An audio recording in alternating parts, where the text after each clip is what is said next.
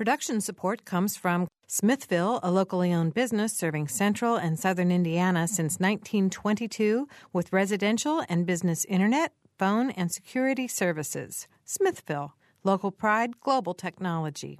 Information at smithville.net.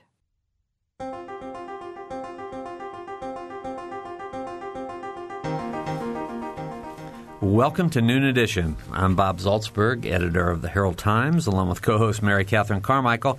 Today we're going to talk about the issue of scheduled induced births, something that Columbus Regional Hospital stopped doing on December 1st. We have three guests with us in the studio. Dana Waters is the Executive Director of Women and Children's Services at IU Health Bloomington. Jeff Alberts is an IU Professor of Psychology and Research Scientist at the Cincinnati Children's Hospital Medical Center Perinatal Institute. That's a long one, Jeff. And Mary Helen Ayers is here with us. She's a home birth midwife. She's been a guest on the show a number of times before. Mm-hmm. So we're happy to have our three guests, and you can join the program as well by calling us at 855-0811 or 877-285-9348. And you can join a live chat by going to wfiu.org/Noon Edition. And you can also follow us on Twitter at Noon Edition. So lots of ways to get in touch with us today. Welcome back. We missed you last week. Thanks. Yeah, I had the week off last week. It was great. But I listened to the show. It was great. You guys did a great job. Fun. Yeah. So thanks, everybody, for being here with us. I wanted to just sort of open this up with a very general question about, why is this an issue today? Dana, let's go to you. What reason is this an issue? Well, across the country, we have seen an increase in early deliveries, early term deliveries of babies that are born before 39 weeks. And through the last 10 years, analyzing the rationale and the reasons for that, a lot of that reason has been because patients and physicians have scheduled inductions. In 2007, the Institute for Healthcare Improvement came out with a perinatal bundle project that hospitals could join if they wanted to, looking at this issue and how we could reduce the elective inductions. Fortunately, the physicians and nurses at IU Health Bloomington were on board early with that project. And so we started in 2007, and we're able to – the obstetricians all agreed that we would not do any elective inductions prior to 39 weeks. We do medical inductions. That's the criteria. I want to be clear that people are understanding. If there's a maternal or fetal issue, that's categorized differently. Mm-hmm. But for elective inductions, we don't do them until after 39 weeks gestation. So why were people choosing to do this? It was just a matter of scheduling and wanting to make sure that everything was sort of in order? And I think it started with some misconception that 37 weeks was term. We called it term. We called it early term, but we said term is 37 to 42 weeks. That's a 5-week spread. And there was misconception that 37 weeks was good and 38 weeks was good and 39 weeks was good and 40 was good and 41 was good and all was good. But actually, they're not equal, and it depends on the baby. And so as we did these, as we saw these babies, and we'll explain as we go through the show, I'm sure, about the different developmental issues with babies and sucking problems babies have, we realized that it's not all created equal. And so the research was very clear that after 39 weeks, the outcomes with these babies were so much more improved. Mm-hmm. Now, Mary Helen, you work with a lot of parents that want to have their babies at home as a midwife. So this hasn't really been an issue for you, has it? In many ways. I mean, you're right. I mean, this is in the context of my practice in the world that I spend most of my time in. This is a non-issue. Mm-hmm. I certainly deal with my share of women at the end of their pregnancies who are like, make me have this baby. Nobody's really loving the way it feels to be 39 weeks, to be 41 weeks, and to know that it's close, but you don't know how close it is. Mm-hmm. And to be in that position of really wanting to trust nature and trust the process of nature, and to, people who choose home birth, I mean, that's a reflection of their values. They value natural birth. They value what spontaneous labor is, and it's super wonderful to see research, piling on like crazy in the last few years that also supports the, what we see as the many, many values of spontaneous labor, whether it's at 38 weeks, 40 weeks, 41 and a half weeks. So I think it's good preparation for you as a parent not to know when the baby's coming, because, I mean, seriously, there is a surrendering of control of your life when you have a child. And I think that not knowing when the baby is coming is just the first step. It's like, well, here we go, Yeah. it's out of my hands now. It's helpful if you are able to conceive of the idea that you're parenting already before your birth, and to assuming, again, as Dana said, that there aren't medical issues that are going to govern decisions. Assuming this is a healthy pregnancy, it's going well, you're doing your baby a tremendous favor by just waiting on spontaneous labor, and then the rest of us need to do our job supporting that. And how often are you involved with a premature birth? Oh, does it happen often? In my, a premature birth isn't a birth that's going to happen at home. So a premature birth is that's going to be a transfer of care, absolutely, from me, and then to a backup physician, and then I can stay on board as a doula and as for personal support, and I do. But so I never see premature births outside of the hospital. Right. So, Okay. Now, Jeff's here with us, Jeff Alberts, and I have to ask you, how you've made sort of a transition. Those of you who may know Jeff, have you gotten over the title of the Rats in Space guy? No, I haven't. Right. You're not helping, Bob. Right, sorry. No, I have another flight coming up in April. Right. So Jeff, as an IU professor of psychology, has done a lot of work with rats, but a lot of that work has been with like prenatal and birth. With perinatal perinatal development. So part of my lab, major part of it's been dedicated to understanding the sensory systems and the behavior and the physiology of late-term fetal rats and the birth transition. And so how have you transitioned to Cincinnati then? What are you doing there? There I was taken under two wings. I was taken under a medical wing by my mentor.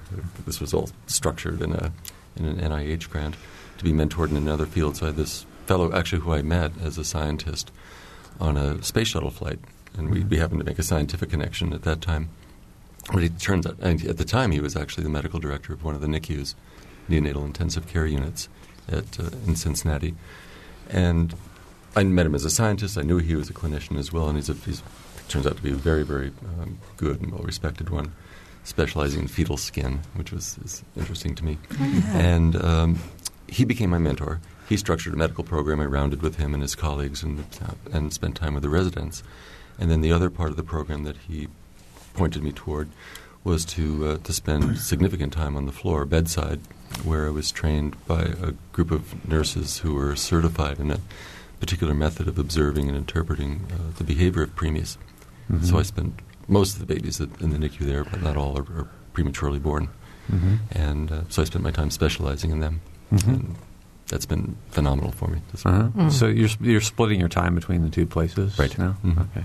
All right. Well, let me give our phone numbers again, 855-0811, 877-285-9348. You can join a live chat at wfiu.org/Noon Edition or follow us on Twitter at Noon Edition. Jeff, what, from your perspective and observation and study, what important things happen between, let's call it 37 weeks to 42 weeks? That's kind of a wide range, but... Well, when Mary Helen was speaking, and you were talking about these sort of positive parenting reasons for seeing a term birth, I was thinking that, gosh, most of the babies that I know are also sort of living evidence of why you want a term birth. I mean, these I'll switch tracks in terms of affect, and these are beautiful, exciting, wonderful babies that are, in most cases, interacting with their moms and their dads. At least eventually, when they're 24 weeks, 25 weeks, it's harder to see that. Yeah. But they're busy doing it. But these are, if you look at these prematurely born babies, say the 36 to 40-week babies, which many of us still consider to be prematurely born or born early, they are often on ventilators. Some of them will need significant respiratory support. Their GI systems are at risk, if not diseased, and that's often the reason that their hearts are often incompletely developed, and that's a real topic of attention. They're prone to cerebral hemorrhages, which can be damaging to the brain. They can't eat in some cases, that is, suckle effectively. So there's a lot going on. So, a lot happens in those last few weeks then. A lot. I mean, one thing, at 37, it takes till 37 full weeks to have just a suck, swallow, breathe reflex fully functional. I mean, we all know anybody who does a birth. We know of 35 and 36-week babies that are born and they're just fine and they nurse great. Absolutely. But, I mean, there's a real range of what you can see. But just if you look at data, what you'll see is just very, very, very avoidable problems, especially around breastfeeding.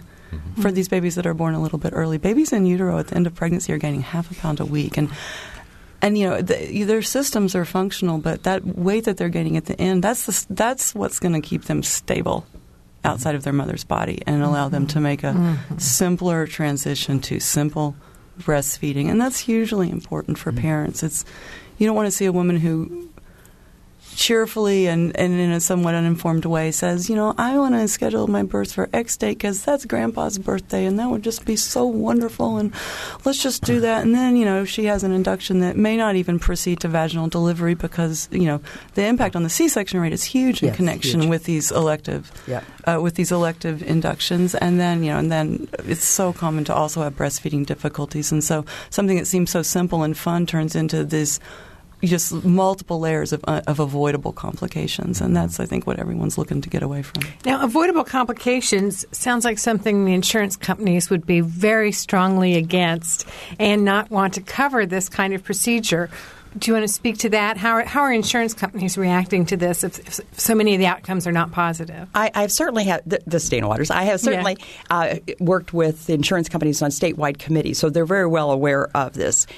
In Texas recently, Medicaid quit paying for under 39-week elective deliveries. So we will see that come. It will be the way of pay of performance for OB will be lack of pay for lack of good performance. So it will come to Indiana at some point, I believe. So the insurance companies are well aware. The Indiana Hospital Association has put out a recommendation to all hospitals not to do any elective deliveries before 39 weeks. So it is the standard within Indiana to not do this. And so it is coming through to all hospitals at this point. So, well, when Columbus announced their decision, the regional administrator, Margie Campbell. Yes, I know Margie. Yeah, she talked about this, and one of the things that she said, one of her quotes, is that she talked about in that 5-week period between 35 to 40 weeks, there's a tremendous amount of, quoting her now, tremendous amount of brain development that occurs and also organ development that occurs at that time. When Mary Helen was talking about the problems with sucking, that's problems with brain development. It takes the brain and the respiratory system. If your babies are really breathing very hard and fast, they aren't going to suck if their first priority is to get oxygen because their lungs are not fully developed. So all these pieces go together. And I love what you had to say about the gastrointestinal pieces because that is so important and people don't realize the significance to infants when they're not term. Let's back up a little bit. I mean, how do we get to this point? Because we assume that every person who's giving birth wants the best for their child, and so how did we get here where many people have the idea that 37 weeks on, that's good?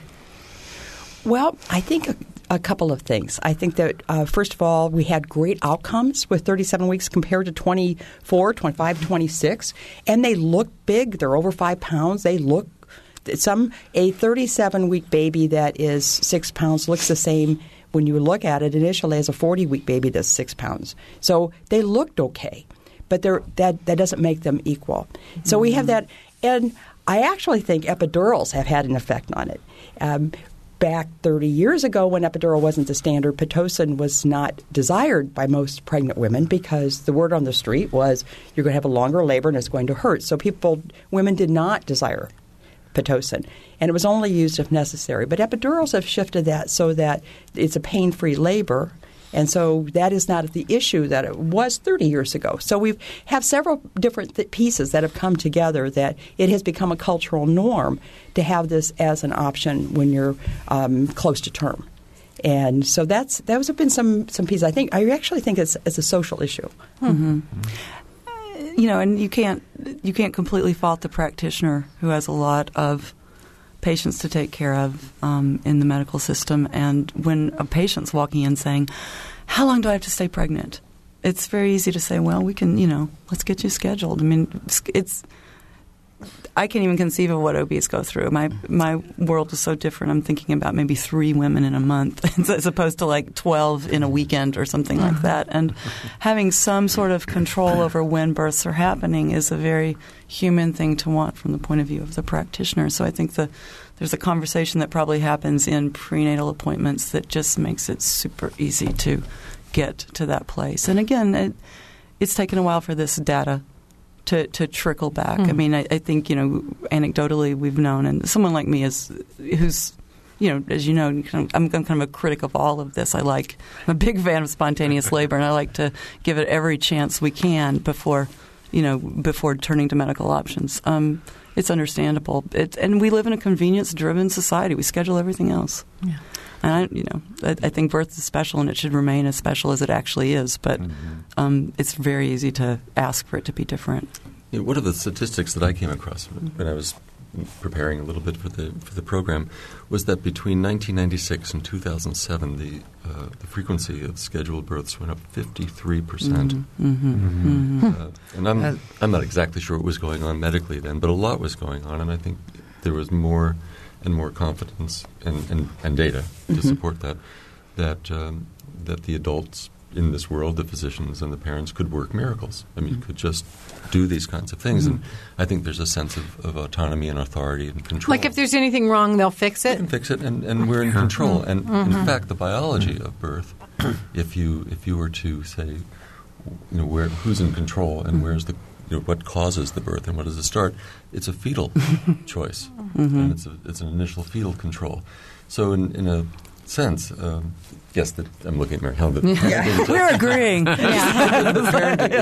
parenting goes on all during the pregnancy, but the fact is that it's not just the parenting. I mean, the fetus is doing a lot, and is doing a lot of regulation and a lot of control. It's regulating the mother's physiology. It's regulating itself. And when it comes to birth, among all mammals, not just human beings, it's a fetal call. Waiting for that fetal trigger is going to get you a lot of benefits. A lot. If parents can be better educated about that. And, of course, getting data on what's going on inside a fetus, that's like the latest, that's the last data you're going to get. That's hard data to get. But it is much better understood now. And it's why... and it's why there's a variable length to pregnancies, and there is such a thing as a pregnancy that's gone on too long, just like there's such a thing as serious prematurity. But the range of normal is quite great, and counseling patients to the expectant parents who, of course, are unbelievably keyed up. This is a little off topic, but how can you tell what are the signs that a pregnancy has gone on too long? Well, there's some biological markers that physicians can do with ultrasound to take a look to see how much amniotic fluid there is, whether they can watch the baby's breathing methods with the amniotic fluid. So there's tests they can do beyond 40 weeks to see the well-being of the baby. And so they start doing those after 40 weeks. And if they see a decrease, after that, with a decrease in that, then they will do a medical induction. Because they're seeing that at the pregnancy. So there are things that we can do to reassure parents if their labor doesn't start spontaneously. If you want to join our program today, please call us at 855-0811 or 877-285-9348, or you can join the live chat at wfiu.org/noon edition. Now, as we talk about this, and I think, Mary Helen, you mentioned it's sort of a social issue in some ways. I mean, when I think of that, I think of, this U.S. sort of desire to control everything. Is this and it's not really a very fun thing to look at, but is this a U.S. phenomenon, or is this something that happens in other developed countries?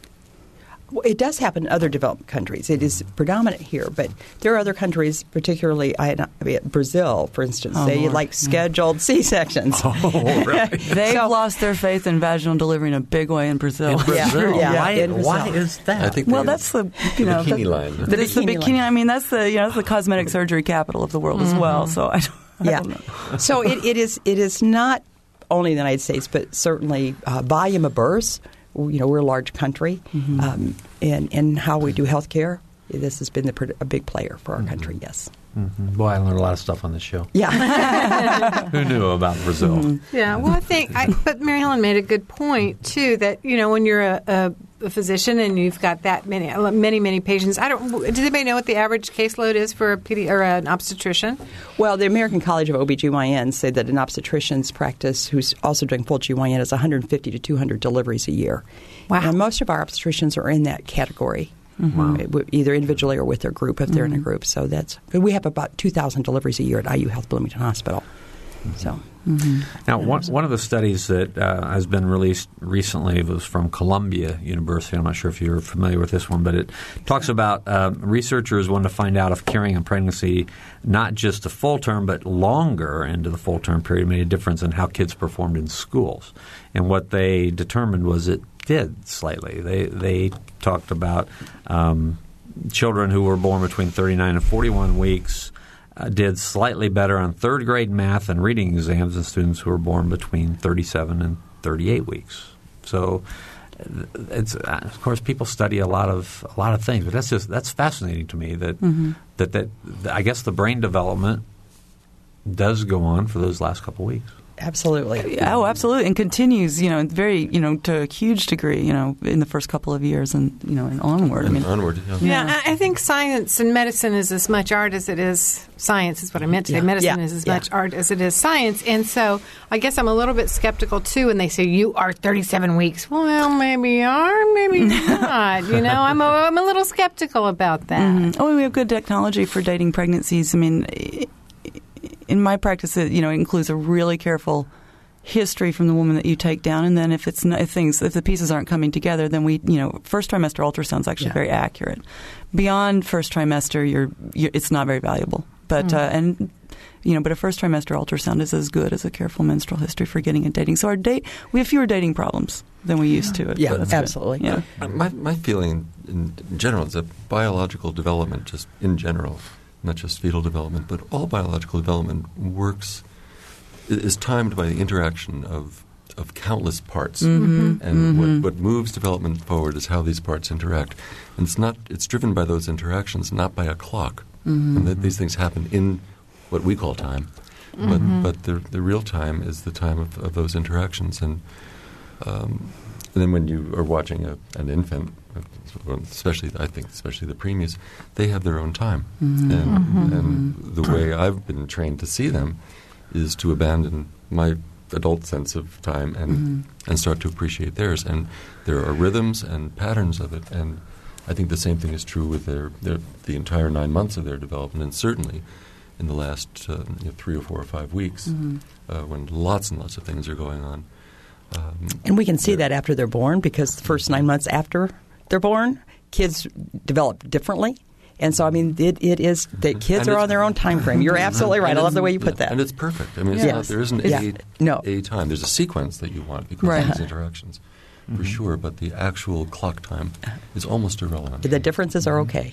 Well, if you take that out to when they're older, you can line up sixth graders, and 2 of them will look like adults, and 2 of them will look like children, and the other one will fall somewhere in between. Yeah. So, and they're all going to get to the adult. Yeah, they're all going to end up at the same place eventually, but it's just the path that each one of them is taking to get there. So I get what you're saying. All right, we're going to take a short break. We're talking with Jeff Alberts, Dana Waters, and Mary Helen Ayers about perinatal care and early induced births, something that Columbus Regional Hospital stopped doing on December 1st, and Bloomington Hospital actually stopped in 2007, correct? Mm-hmm. So you're listening to Noon Edition, and we'll be right back.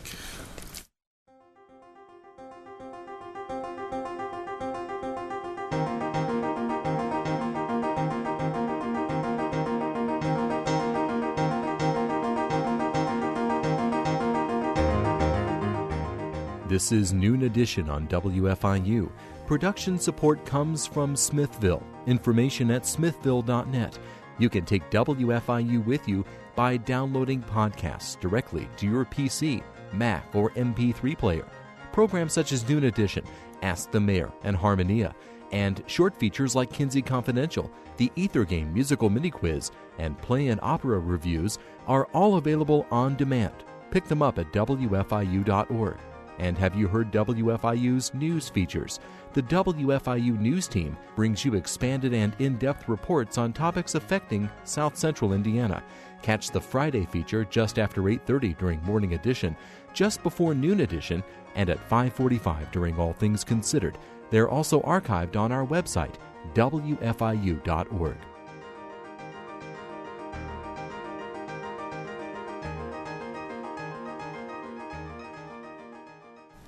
Welcome back to Noon Edition. I'm Bob Zaltsberg from the Herald Times, along with Mary Catherine Carmichael. And we're talking today with three guests: Dana Waters, who's Executive Director of Women and Children's Services at IU Health Bloomington; Jeff Alberts, an IU Professor of Psychology and a research scientist at the Cincinnati Children's Hospital Medical Center Perinatal Institute; and Mary Helen Ayers, a home birth midwife. If you have questions or comments, please phone us at 855-0811 or 877-285-9348. The address for the live chat is wfiu.org/Noon Edition. We have several different questions we want to start this half of the show with, and then we're going to get to our first phone caller. But the first question is, can we make a distinction between premature and early births? Dana? Yeah, yes. Actually, for preterm or premature birth, it is 30 from pregnancy until 37 weeks gestation. In that category, from 34 to 37, we call that late preterm. And then term is considered from 37 to 41 weeks. And in the stage from 37 to 40 weeks, we call that early term. So I know it gets a little confusing with all the different names. And then beyond 41 weeks and 6 days, it is considered post-term or post-mature. You'll see both terminologies used based on what the research you're reading. Okay. Mm-hmm. Now, premature would be before the 34? Before 37 weeks. Before 37 yes, weeks. Okay. Yes. Okay. Did you have a – oh. No, I don't. You don't have another question? I don't. Okay, let's go to the phones then. Let's go to Valerie. Well, I do, but let's go to Valerie. Let's go to Valerie. Okay.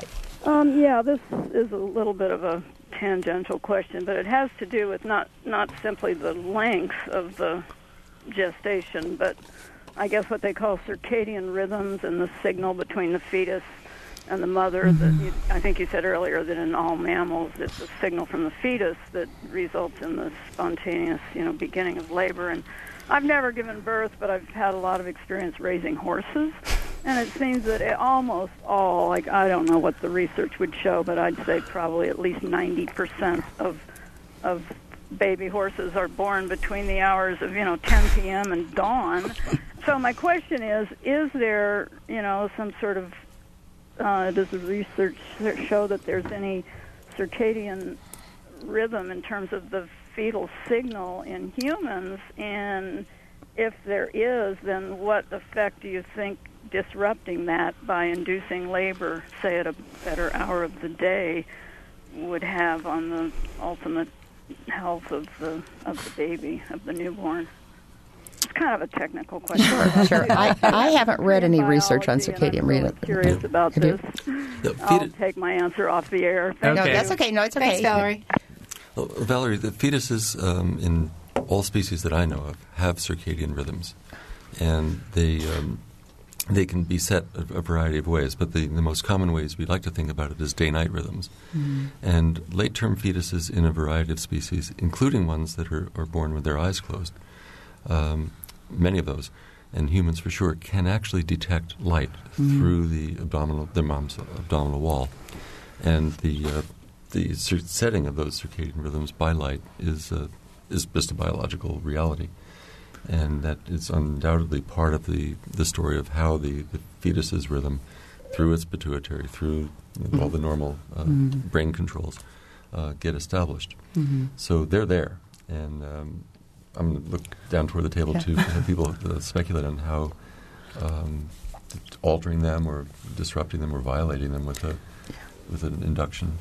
I mean, from my perspective, I don't know any research on the time of birth in relationship to the baby's circadian rhythm. I haven't seen any. Have you, Marianne? I haven't, but while we were listening to Valerie, I was thinking about Jeff's comment earlier that I think it's one of so many factors that are at play in a birth. I mean, my ongoing interest in my work has to do with the fact that each birth is such a complex experience.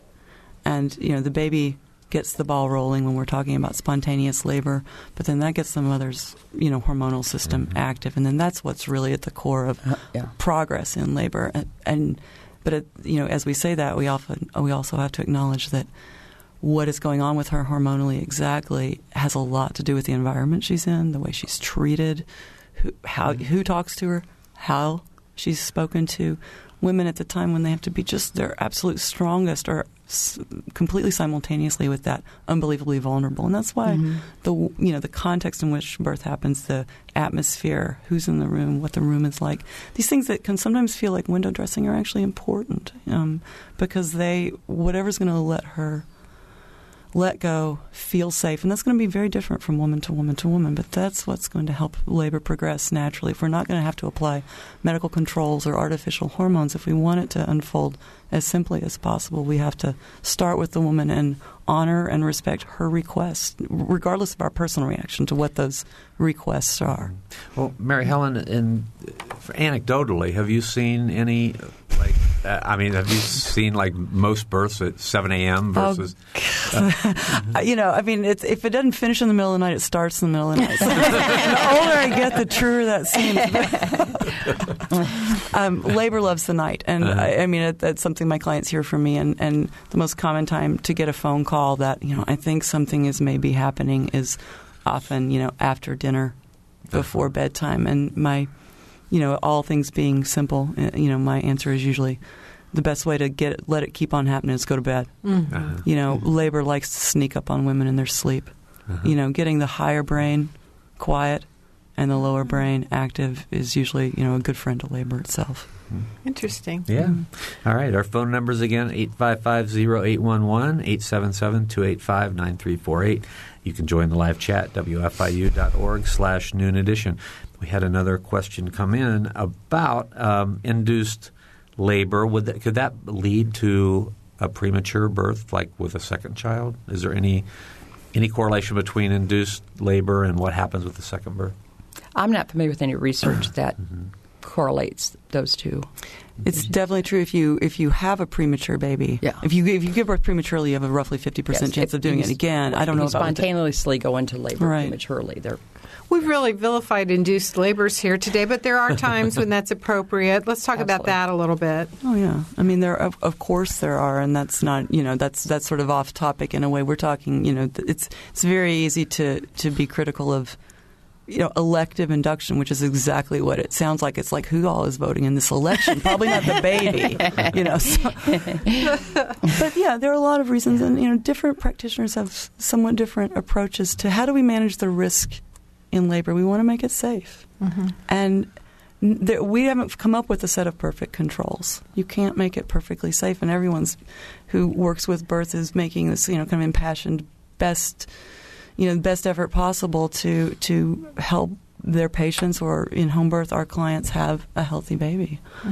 And the Joint Commission, which is a regulatory group for hospitals, they have about 3 pages of reasons why medical induction of labor prior to 39 weeks are medically indicated. So, there are medical reasons. Sometimes the mother has chronic hypertension and is progressing to become quite ill. Is that preeclampsia? Well, it can be chronic or it can be preeclampsia. It can be gestational. That is, yes. So either one, that there can be those. There can be placental issues where the placenta, the afterbirth, have implanted incorrectly, and the mother and baby are safer to have an early birth. So there are medical indications for it, and they're clear.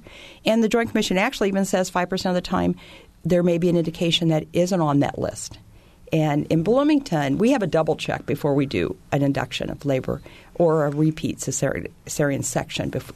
The physician's office schedules it, and then the charge nurse goes back and double checks with that first ultrasound that Mary Helen was talking about to make sure that there hasn't been an error somewhere in between the communication. So we double check that on our patients and look at it, and we look at it against the ICD-9 codes, the codes that the Joint Commission uses. And if our physicians find a case that are in those codes, we consult with a perinatologist. And the obstetrician is an expert. They go to undergrad, they go 4 years to medical school, then they go another 4 years for residency. And so a perinatologist goes another 3 years for a fellowship. So they're the expert's expert. and they consult with the experts, perinatologists, and there are occasionally strange things out there. And so, yes, medical inductions are real. They're valid, and certainly we don't want to impact those at all. Okay. Right. We've had something come in online. It says, this is an email that came in from one of our listeners, and it says, I wanted your panel's commentary on the role of practitioners' workloads and preferences on inductions. I had a scheduled induction beginning 8 days past my due date without any indication of fetal distress. The only reason I was told was, quote unquote, the baby's going to get too big. And by the way, the practitioner had lots of babies that were coming to term. My induction failed, and I had a C-section 42 hours later. My second child was born via normal vaginal delivery 6 days past his due date with a fairly short labor. I had to fight like heck to find a practitioner who would support my attempt to have a vaginal delivery with my second. The rise in inductions leads to more C-sections, not only for those pregnancies, but subsequent ones, since VBAC support in this country is horrible. Who wants to comment? Well, certainly many places do not do VBACs, vaginal birth after cesarean, or what we call TOLACs, trial of labor after cesarean. At Bloomington, we do TOLACs and VBACs, and they're screened by the physician for medical indication and appropriateness, and that's a decision made by the woman and the physician together. And we have 11 different delivering physicians and a certified nurse midwife in Bloomington. So there are options for patients when they need consultation with other physicians on an issue. I just want to say, way to go for sticking it out and working for what you want. I mean, some of this, it's easy to sort of doctor bash around this issue. Nobody can give you an induction against your will. You have to be an active participant in decision making during your pregnancy and late in pregnancy. There are better resources than ever for pregnant women.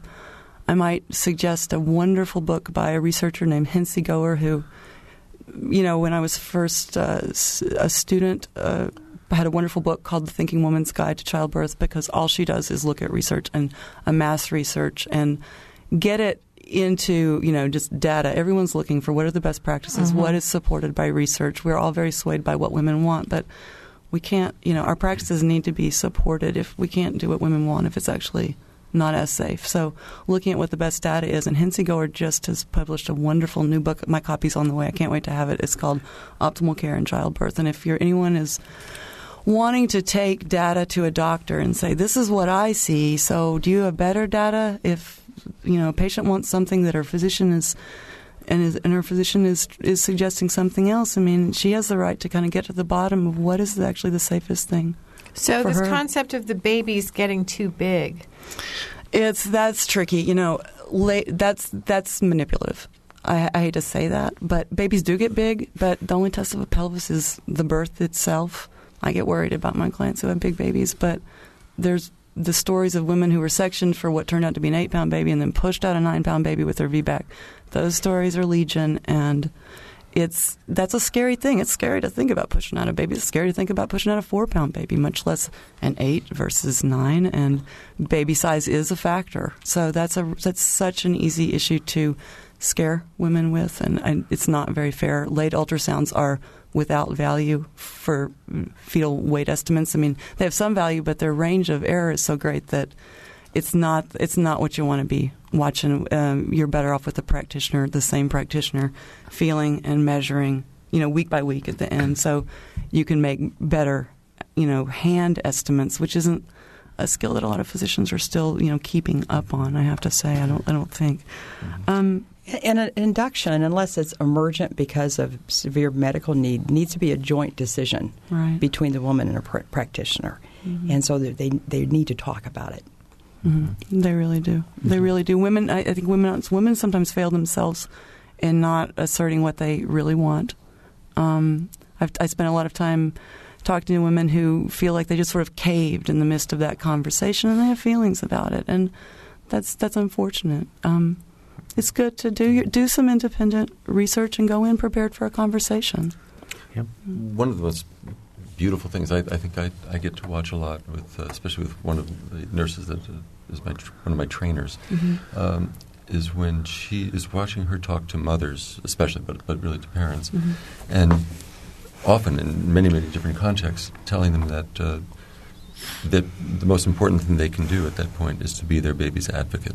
The thing that really starts preterm. Yeah. Yes, it does. It does, Or absolutely. an advocate. Yes. And what this caller, writer, was doing was being her child's Yes. advocate. And I think they need support and encouragement and rewards for doing it.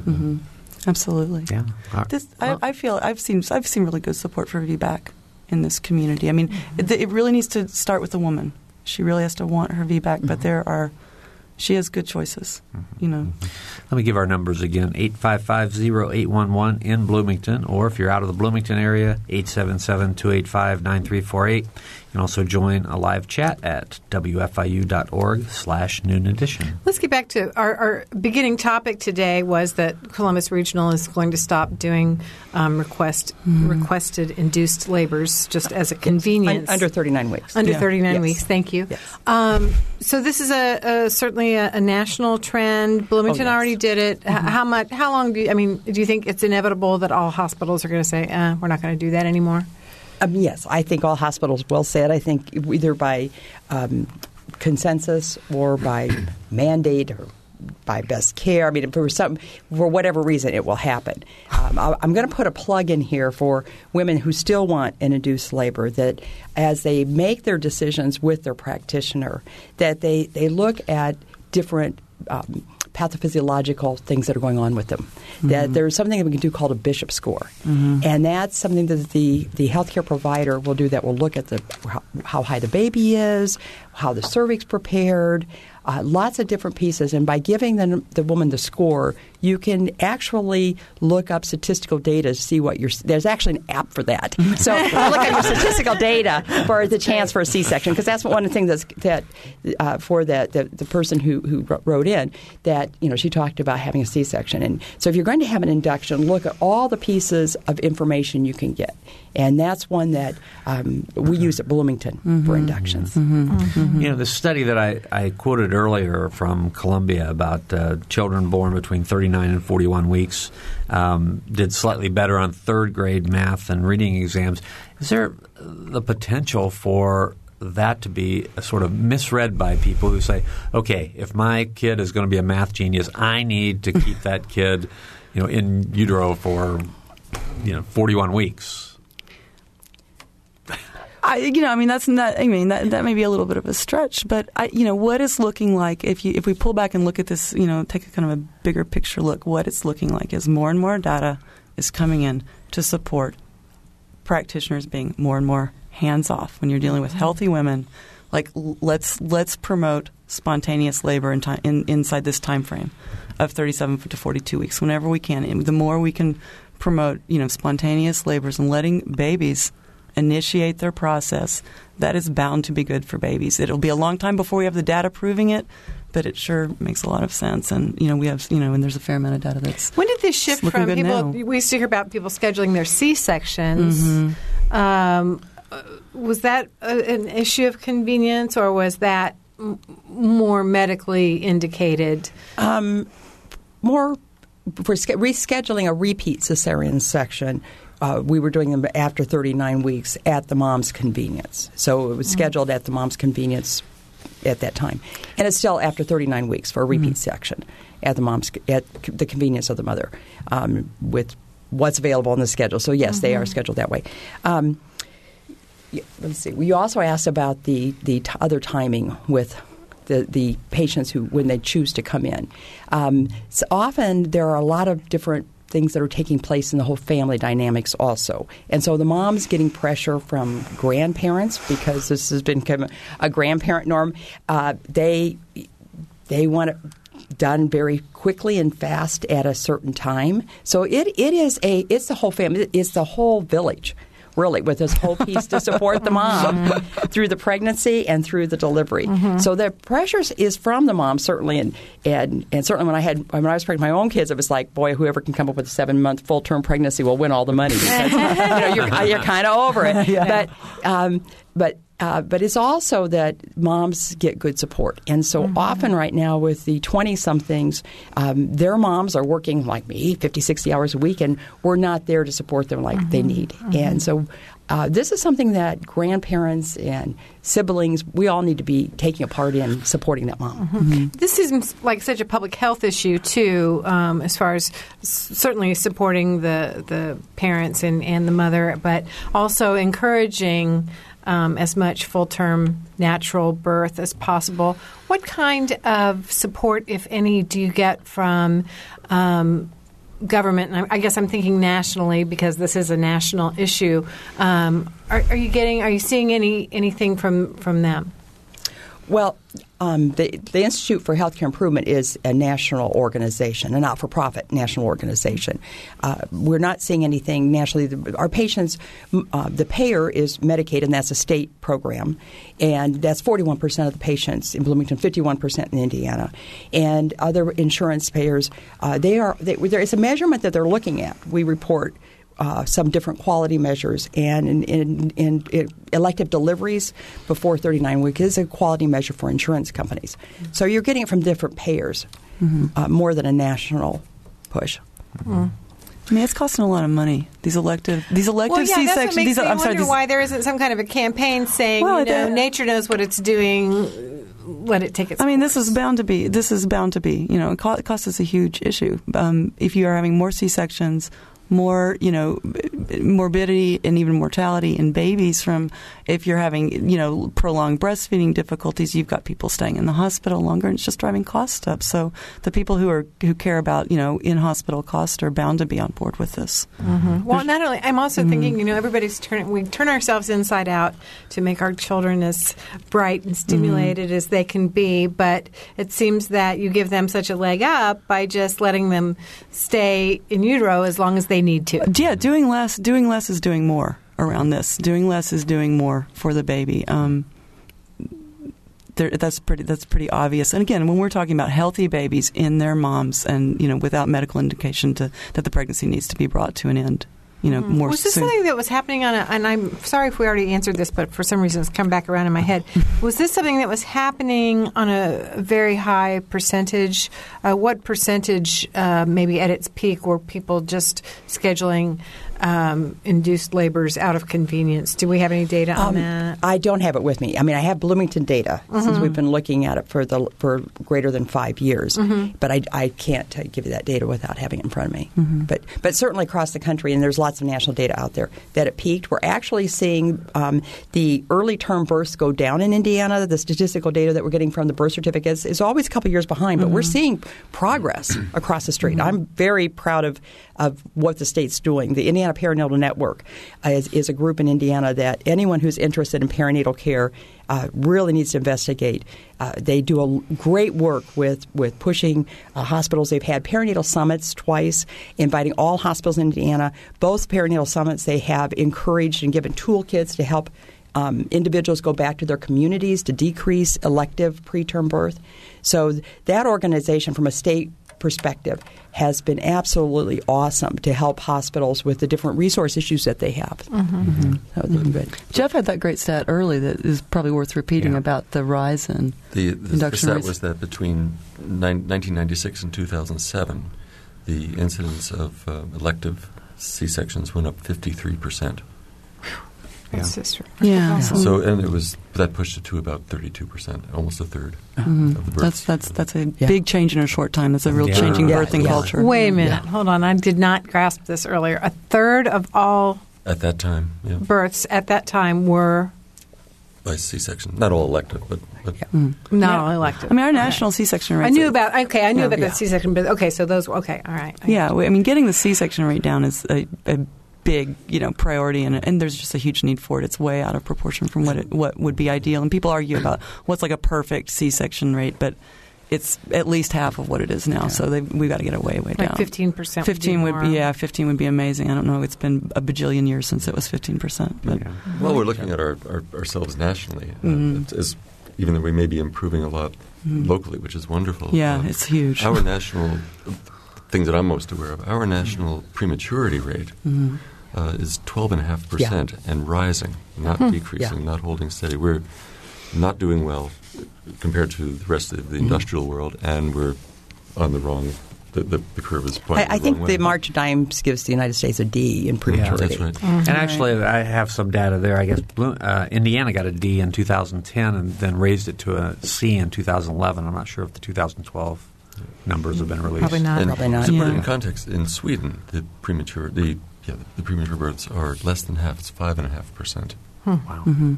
Here's a comment that came in online. It says, any recommendations for what moms can do in the last days and weeks of pregnancy to be less physically and emotionally uncomfortable?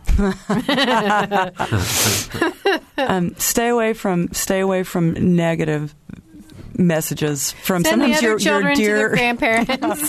That's it's really challenging to be that woman in that space, and it's really important to keep things quiet. Women usually want to they're usually drawing within themselves, and it's important to not have to feel like you're defending yourself against grandma who just can't wait for this baby, and fending off everyone else's eagerness. And our culture just nationally does not do a good job talking to pregnant women. We ask them stupid questions like, when are you going to have that baby? And, are you going to have twins? Just things that are so unhelpful and, so lacking in compassion. It's kind of shocking all the time. I would say some pleasant distraction and feel free to isolate yourself. It's great to be sexual if you feel like it. Keep the oxytocin flowing. Oxytocin levels are higher at night. I should have mentioned that earlier when we talked about labor beginning or labor progressing in the night. It is, keep things peaceful and quiet. Make what you might think of but as selfish choices, which are absolutely not selfish choices, about who you let be around you. Acknowledge the time with the baby. This is the last of a great event that you're going to have, and you may or may not have it ever happen again in your life. So enjoy just taking time and being by yourself and massaging your tummy and talking to your baby and just connecting with the baby, and just take time between the two, because it's not, when it's done, it's done. And you have a lot of opportunity the last few weeks just to enjoy the pregnancy.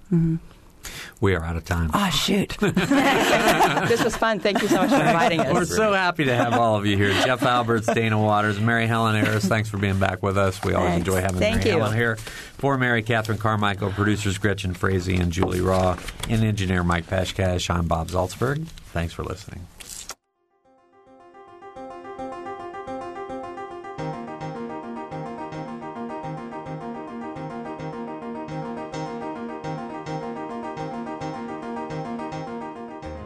Noon Edition is a production of WFIU and the Herald Times.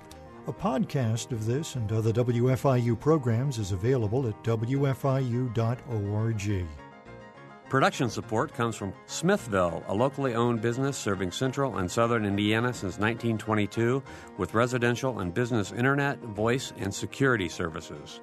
Smithville, local pride, global technology. Information at smithville.net.